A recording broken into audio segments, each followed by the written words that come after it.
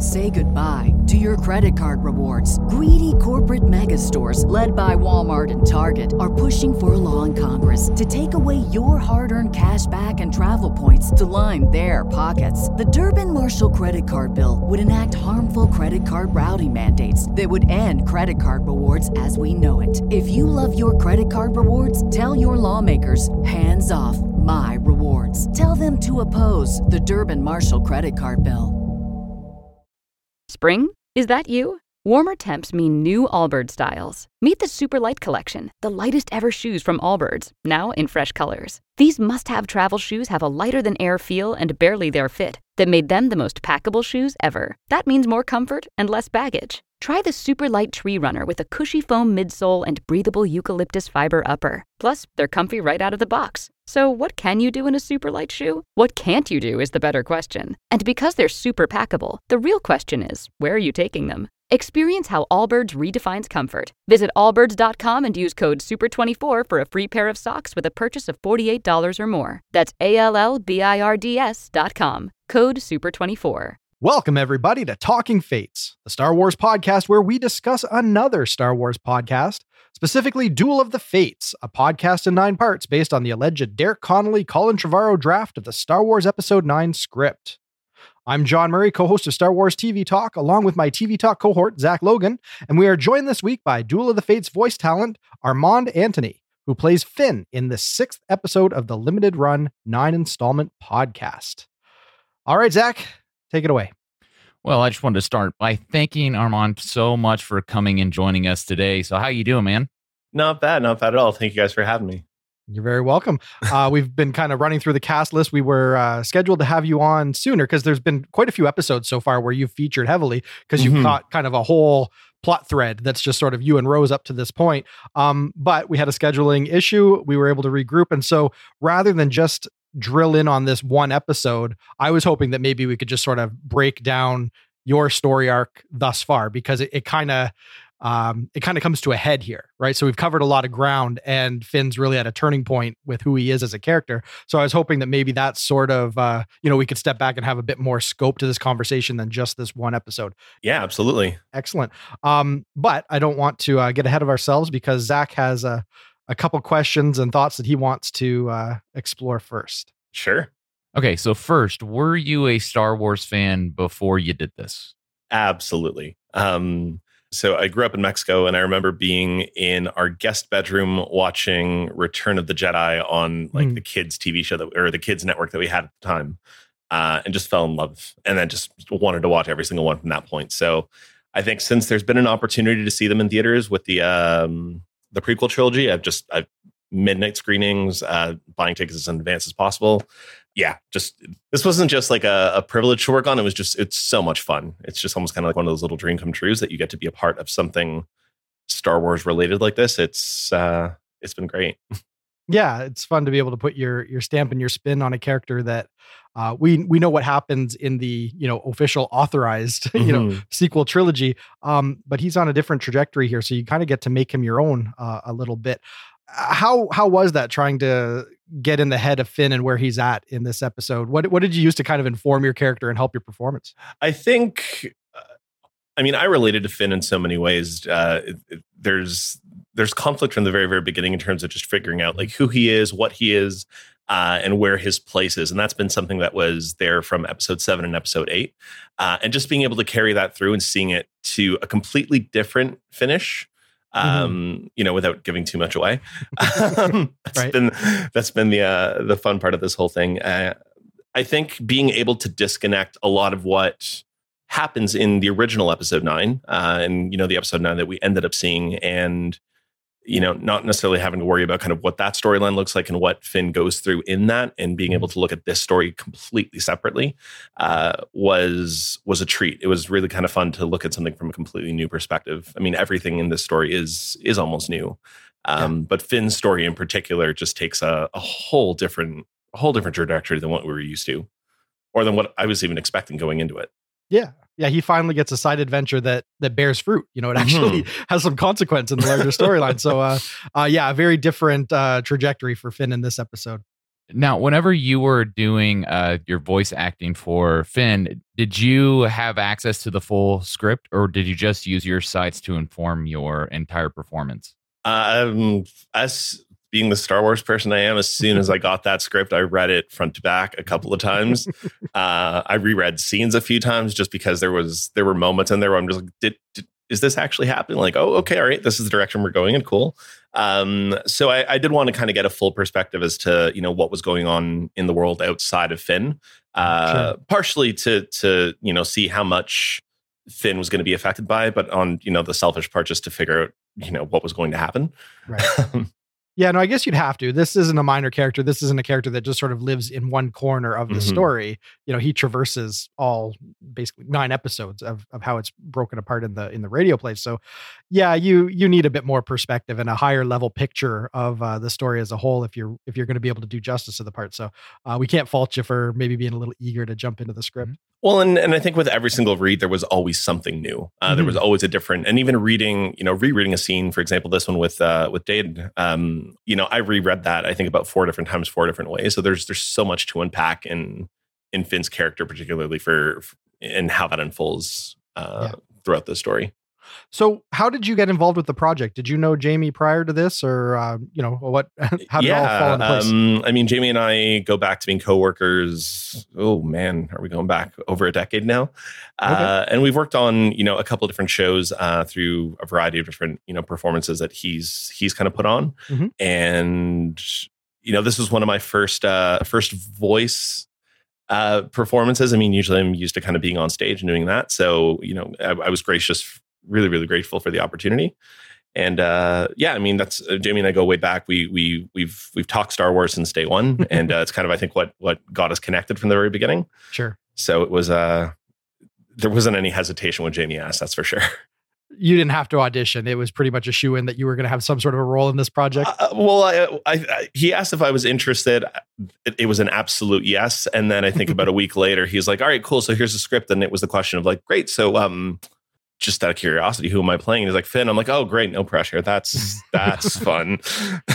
So since it's your first time voice acting and everything's being done remotely, and it's kind of, you're kind of performing sort of like with, one hand tied behind your back when you're doing it over Zoom.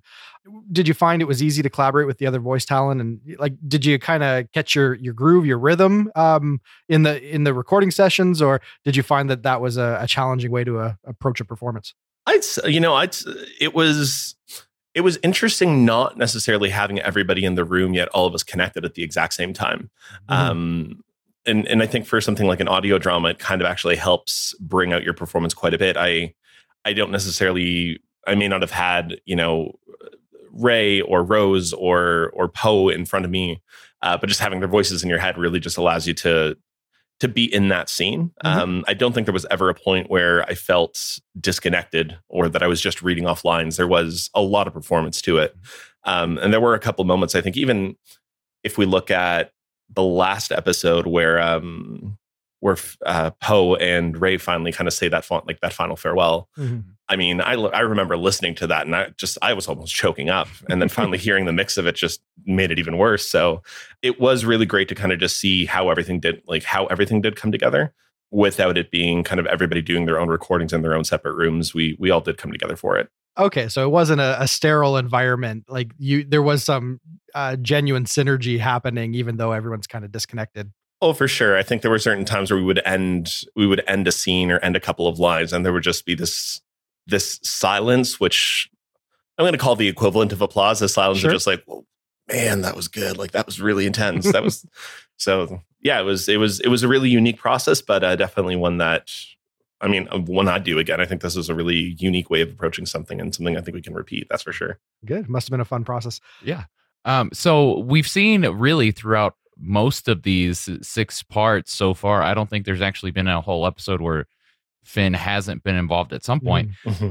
You have had a lot to do, and Finn, like a whole lot to do so far, going to the underground portions of Coruscant, finding a giant Kyber crystal, and also most notably, in my opinion, is working so close with Rose, because obviously we did not get that. And I think that is probably the major tick that a lot of people have against The Rise of Skywalker, not to necessarily bash it, but that is something where Rose was really sidelined. So what did you think about Finn's and Rose's relationship in this version of episode 9?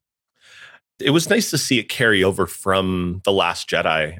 It's very similar to, Poe and Rey's story. There's all these little tiny hints of it in Last Jedi that completely disappear in Rise of Skywalker. So it was really nice to kind of just see those sparks fly and continue. They have this really, really unique, this unique relationship between each other where there's a strong connection. There's a strong bond between the two of them, yet very similar to, something like Poe and Chewie just, taking jabs at one another. That's there as well. But there's just this additional level of sweetness there that I don't think exists between any other two characters in that way. So I think just getting to see Rose's journey for what, the character that she deserves to be was great. Yeah. And I think just being able to be alongside her for that journey was a lot of fun for me as Finn. And you do genuinely develop this caring relationship. Like I felt that Finn, whenever something did happen to Rose, like those cries were, or like those, those shout for Rose were genuine, just because she's a great character, and you do get to care for her quite a bit in terms of just what her journey looks like throughout this whole series. Yeah. I really like the way Rose is written in this particular version of episode 9. She's sassy. She's defiant. She's no nonsense. She just kind of knows how to sum up a situation. And she's really asserting herself. And it's kind of fun to see Finn not cowed, like he's there with her and gung ho and he's in the mission with her. But she's just the one that just kind of knows how to put one foot in front of the other. And Finn seems to be trying to keep up at times. There's a really nice, like you kind of said, a sweet dynamic to kind of how they're interacting in this. And I just thought it was written particularly well. And Amy, who we talked to last week, I'll continue to sing her praise because I think she gives one of the best performances in the whole. Absolutely. And I think you kind of said it best. I think Finn's character really only develops and only gets as far as it does before he kind of goes off on his own journey because of Rose. Right. I think that Rose is the one that kind of saves him in so many different ways throughout this episode. And it's really nice to kind of just see Finn develop as a result of that. Part of Finn's journey is figuring out who he is on his own. And we've seen that through episode 7 and episode 8. And even through the better part of the unwritten episode 9 or the unreleased episode 9, right, that he tends to hang on to Rey, or he tends to hang on to Poe or Chewie or Rose for that matter. And I think without, that push from Rose at one point, I don't know if the dominant side of him or this leadership that he ends up having in this episode really would have come out. Yeah, no, it definitely feels more like an arc. Like he actually gets to a point where he has to steel himself and decide what kind of a man he's going to be. And it is interesting that, yes, behind every good man is a good woman. You're right that without Rose sort of being there to get them to the point where he has an opportunity to actually, really be of value. And I guess we can touch on it. We can't get too far into sort of the next phase of the story, but with how he begins rallying the stormtroopers and really steps up. It doesn't happen without Rose. And that's what's so satisfying is, it's not as sort of simplistic as what we see in maybe the episode 9, where Rose isn't a factor and he's just kind of there doing whatever is called upon him, but there's no real understanding of sort of where he's at as a character. They didn't have time to really dwell on it. You get a much better sense of it in this one. And I found that very satisfying. Yeah. It's kind of a case study of Finn in this episode, when in Rise of Skywalker, he's there and he's doing a lot. And I really enjoyed him in that film as well. But this one, we're diving really deep into his psyche, especially when he's having a conversation with the stormtrooper in this episode, where he tells the stormtrooper, first thing you need to do is get a name. That's our first act of defiance, which is actually really great and calls back to, of course, The Force Awakens, where Poe is like, I'm not calling you FN 2187, I'm calling you Finn. I think it's almost just this little crescendo of this journey that he's been going through. And it's this 360 of, like you said, from The Force Awakens and having no idea what to do or who he is, or the fact that at this point he's just the number, having somebody come in and essentially save him, even though he was trying to escape in episode 7. I mean, Poe is the one that adds and abets his escape, gives him a name and gives him a little bit of humanity to who he used to be. it's really interesting just being able to kind of see the fact that now he's in those exact same shoes. Yeah. And he can do that. He could do that for every single stormtrooper if he wanted to. Just being able to go to them and say, you know what's going on. He's not strong with the Force, but he's got his own sense of it in some way where he can look at a stormtrooper and go, I know what you're going through. I know what you've been. And I can see that there's conflict just by how you're acting. So here's what you need to do. And I'm not going to hold your hand through it. You need to make these decisions on your own. But when you're ready, follow. Yeah, there's an empathy there, and he understands how valuable getting a foothold and being able to reclaim a little bit of your humanity can be. And so, of course, there's no one better to really be able to champion that particular cause. Yeah, and that arc has been a lot of fun to see. I think his humor has always been there, which has been, I think, one of my favorite parts about Finn. But when you look at those kind of three character, like your lead threes, or I mean Rose, let's include her because I think she's a fourth principal character now. Finn's journey really just is this. You could write an entire trilogy just based on his story alone if you really wanted to dive into it. Yeah. And I think that getting to kind of do the best of version of it for this entire series has been a lot of fun. Absolutely. Yeah, I mean, it was so fun just kind of listening to this unfold and then reading along with it and seeing how deep this really goes for Finn.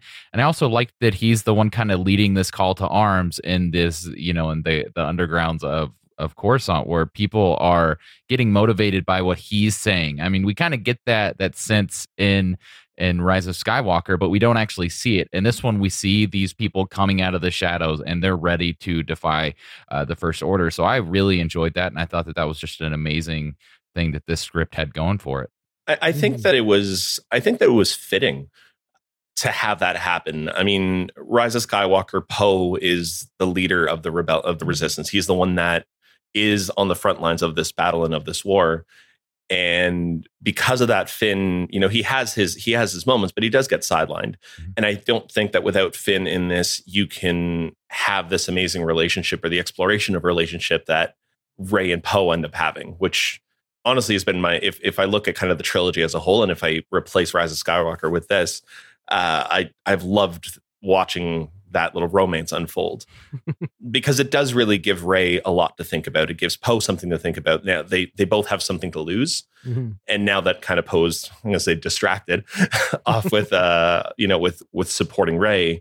It just seems so fitting for Finn to be the one that kind of calls on this gigantic resistance, on stormtroopers, on everybody that wants to now fight up against the one thing that he ran away from the very, very beginning.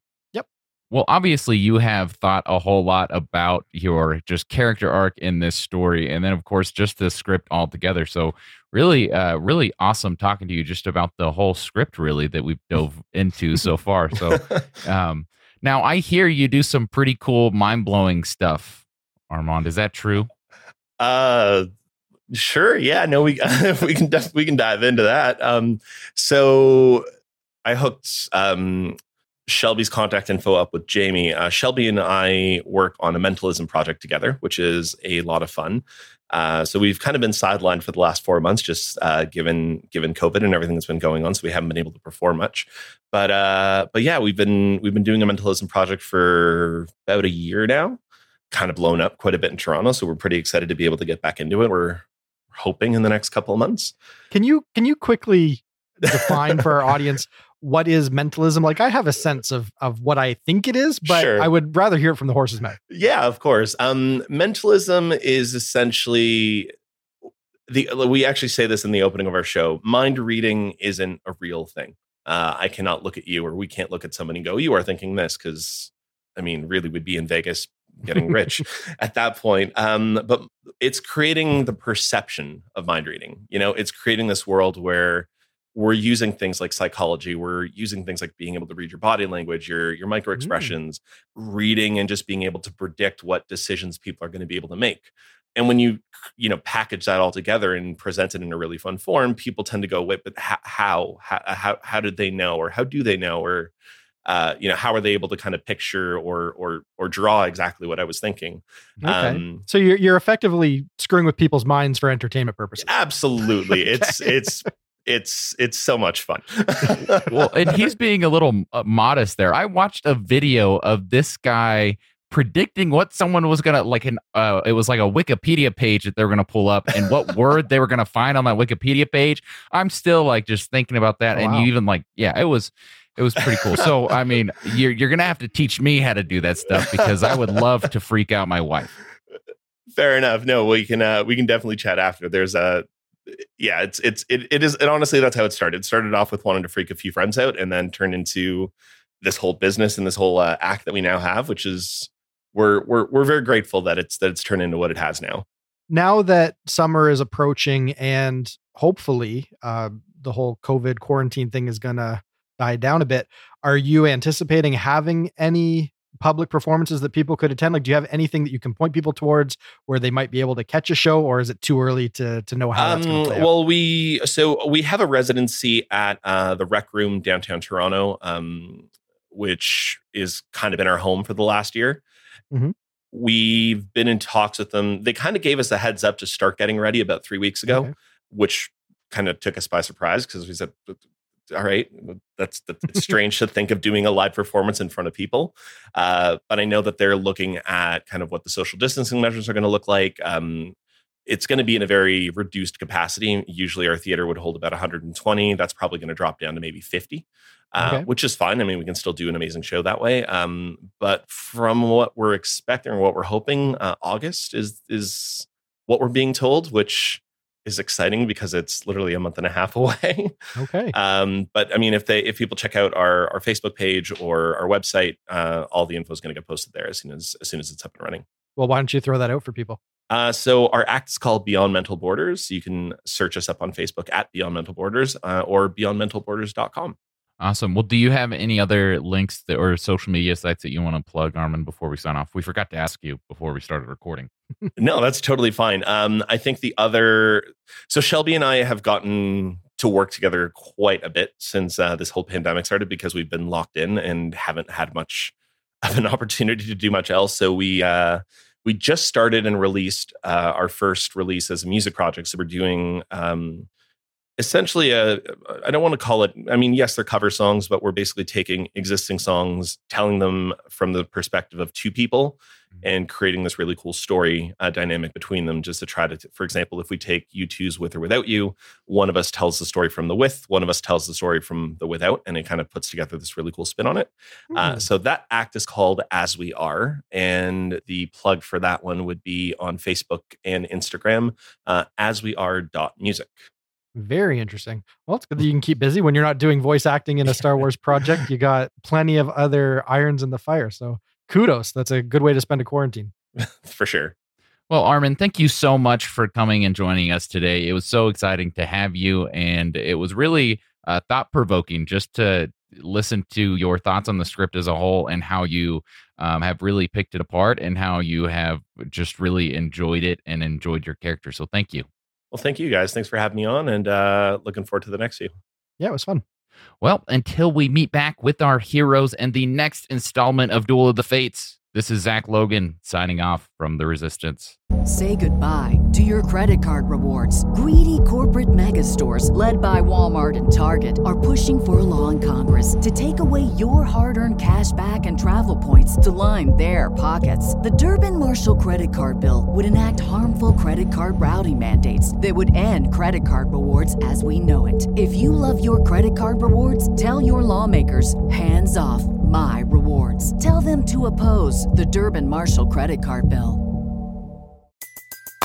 Everybody in your crew identifies as either Big Mac Burger, McNuggets, or McCrispy Sandwich. But you're the Filet-O-Fish Sandwich all day. That crispy fish, that savory tartar sauce, that melty cheese, that pillowy bun. Yeah, you get it.